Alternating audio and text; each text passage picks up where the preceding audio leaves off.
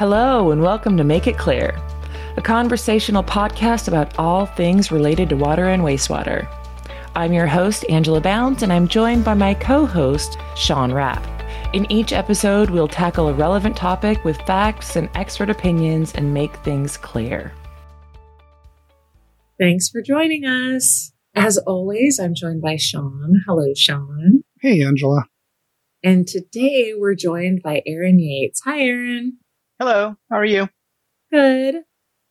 So today we're going to take a little bit of a deeper dive into some of the control panels and controls that we use for our systems.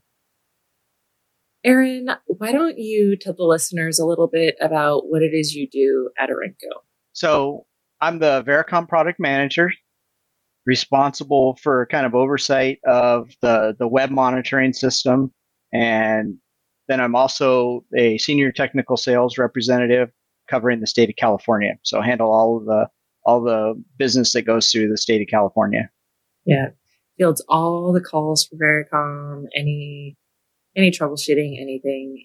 Aaron deals with a lot of it. So let's actually talk about what that is. So why don't we talk a little bit about what exactly is Veracom, or what we shorten a lot of things. We give a lot of things nicknames in our line of work, and we call it VCOM a lot. So why don't you tell the listeners what that is exactly?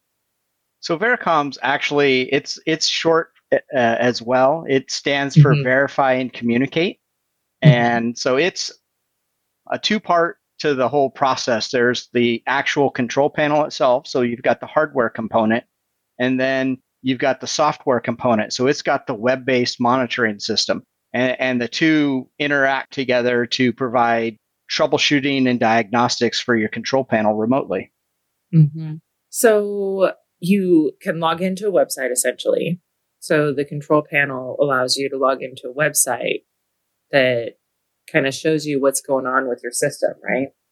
Correct. Yeah. So the panel itself has a built-on onboard modem that actually uses an old telephone line, think dial-up. So super slow modem connection, but it contacts a server up here at Orenco and uploads all of the data in that panel, and then the monitoring system takes that data and then provides diagnostic results and sends emails out to the operator so that they can monitor and troubleshoot that control panel essentially without any homeowner involvement at all. Yeah, I always joke around that troubleshooting a system when an alarm is going off used to consist of taking the lid off the tank and looking down and see, can you see all of the floats? Is your high level float in the in the on condition? Is that why it's alarming? Like, what's going on down there? And that was the extent of it. Whereas now with Veracom, you can log on, you get an alert that the system's alarming, and you can log on and see, is it in a high level condition, low level condition? Like, that changes the game because you can do that from your office. Yeah. You can. One of the benefits that a lot of folks can do is say they're going to have out-of-town guests for the summer. And the panel has timer settings built into the control panel, and you can go and remotely change those timer settings without making a visit to the site to do so. So say the grandkids come home and you just increase the timer settings a little bit, and the homeowner doesn't even know that you did anything. Yeah. You probably should say or clarify that would be the service provider that does that, not necessarily the homeowner that makes those changes. Correct? Yeah. Correct. Yeah. So Veracom it's a monitoring system, and the idea is that the service provider has lots and lots of these systems out there. Yeah. And so that they can monitor a far greater number of customers than if they didn't have some sort of monitoring system. Because like you alluded to earlier, when the alarm goes off, they don't know why they're responding. The homeowner just called and said, hey, my alarm's going off. You need to come fix it. And sometimes there's nothing to fix. If it was just a temporary high level alarm, it's going to have corrected itself by the time you get there. Yeah. And so, you've charged, you just charged the customer, $80 for the service call, and there's really nothing, you didn't do anything. Yeah, their kid comes home from college and takes a 45-minute shower. And 5 loads of laundry. And 5 loads of laundry and all that. That's why your alarm's going off. So let's talk a little bit about some of the benefits of a Veracom control panel over like a standard electromechanical panel. Well, like we've talked about, it has the remote monitoring. So if it senses a fault condition, say take a high level alarm, it's going to email, it'll call into our servers, and then an email is going to be sent out to the service provider. They can then decide whether they need to respond or they can continue to wait. If it's an ongoing problem, the panel will continue to call.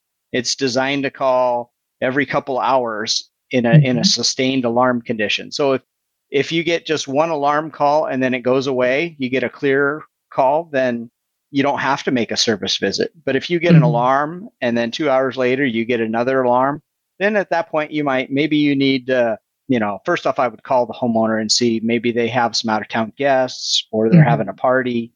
Right. And if they are, then you kind of just continue to monitor. But if it's just their usual self with nothing out of the ordinary, then maybe a site visit is necessary. Right. The treatment system's pretty darn robust. There's not a whole lot that really goes wrong with it. So what kind of data does Veracom monitor and store? Oh, it records so much information. More than what you most likely care about. It records all of the pump cycles, all of the elapsed time meters. So it's got the built-in counters and elapsed time meters that a lot of our standard panels do. But this will remember it. There's some logs in there that go back to the beginning of when the panel was built. There's other logs that are time-based. There's a log in there that tabulates 30-day flow. There's yearly flow. It records all of the alarms, all of the alerts. Yeah, just all sorts of, stuff like that help troubleshoot or analyze data if you want to figure out flow data, especially. Yeah. It's great. All of our standard panels that have elapsed time meters and counters rely on somebody to have actually written down a number. Otherwise, if you have nothing to compare it to, it's pointless. Yeah.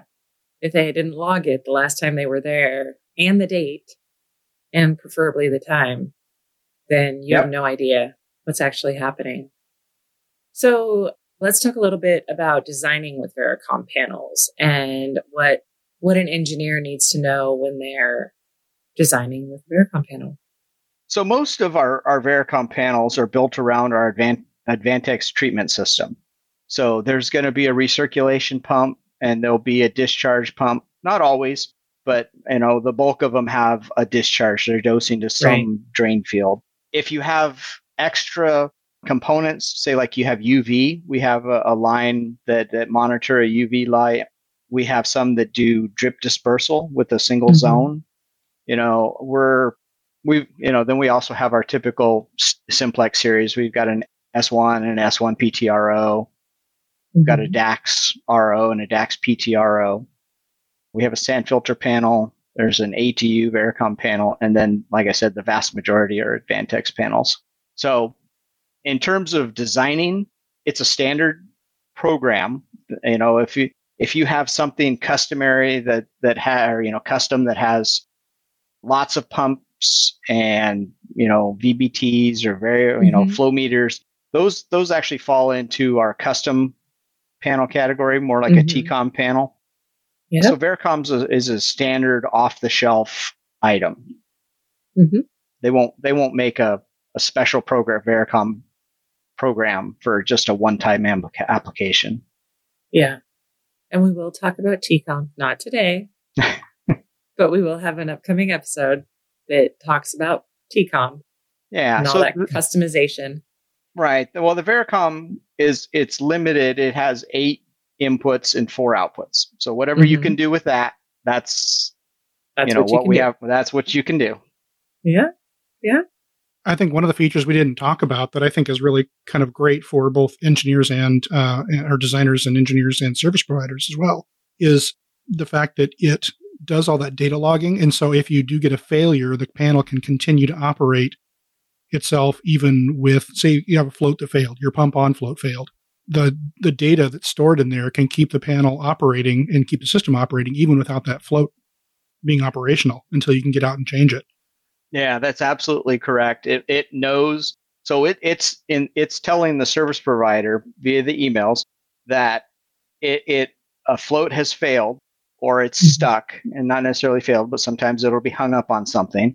But it's telling them that so that when they make the site visit, they can bring a float with them if they need to replace one. Yeah.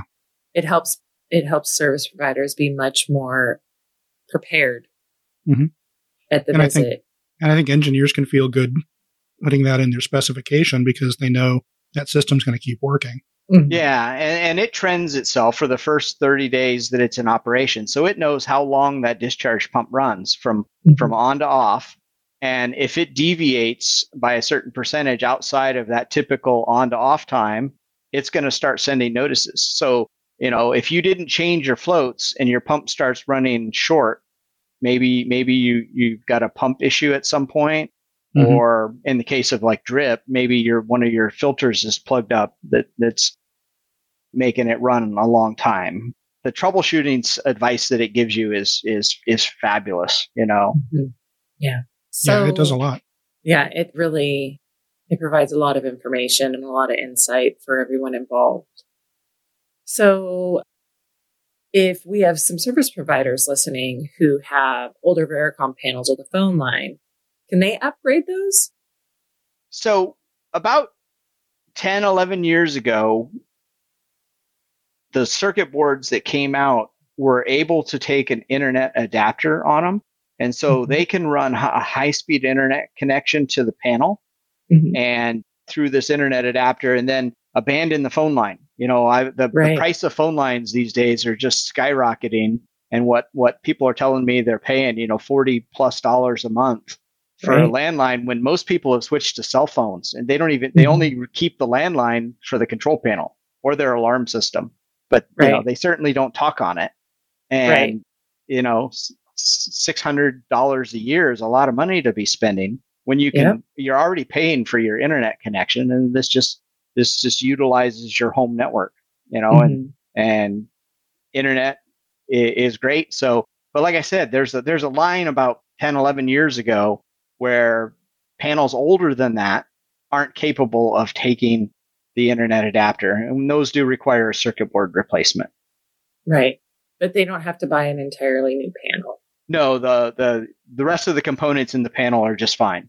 So all they have to do is you need a new motherboard and the internet adapter, and then you got to run the cable from your router to our internet adapter. Yeah. So what's the future of Vericom look like? Well, I kind of alluded. From what I see, getting out my crystal ball. So some of the things that I know that we're going to do is we're going to move to cell modems.